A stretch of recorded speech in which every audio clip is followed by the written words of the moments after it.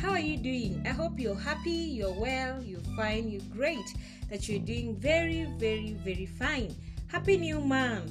Wow, it's already July. Can you believe that? The first half of 2020 is already gone. And it's that month where a friend of mine tells me that you're battling with two things that start with C and end with D. Cold and COVID. Anyway, welcome to the very first episode of my podcast, The Royal Diadem. I am so excited to be doing this. I am so happy to have you. I believe you're going to have a good time, even as we say it, believe it, and live it.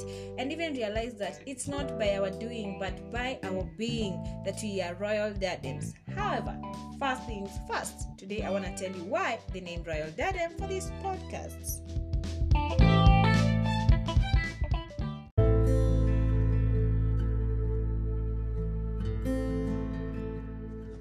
Now, for those of us who have never heard of the word diadem, it is a decorative band worn about the head as a symbol of victory or honor. It's a type of crown that was worn by monarchs, mostly to show their royalty. The most ancient form of it can be found in ancient Egypt, and it was a simple fabric that ended on a note, while the most modern one is elaborate and is of metallic. Now, probably you're wondering that this girl wants to bore me with some information that she just banged on Wikipedia, but don't worry, it is a short history.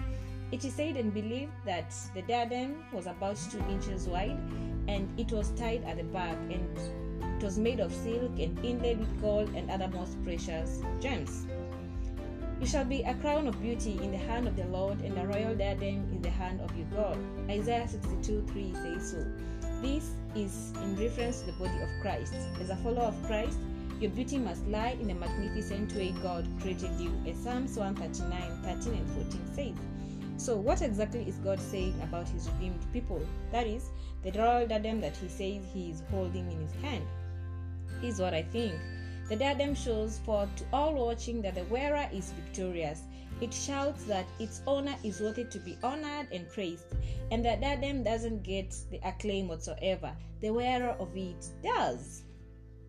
In similar manner, as a declaration of his worth, you don't get the acclaim or the honor. Rather, your existence as a sinful human, graciously redeemed by God, shouts out that the owner of the diadem, who is God, is magnificent and the worthy one. The diadem, who is me and you, are those through the ages who have been made new by Jesus' sacrifice for us. They proclaim his grace and goodness. And like I said, it's not by our doing, but just being.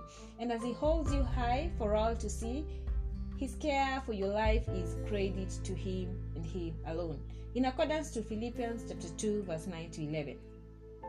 It's not anything we accomplish, it's God's grace in our lives that magnifies him, and he is and has always been beautiful and good towards us.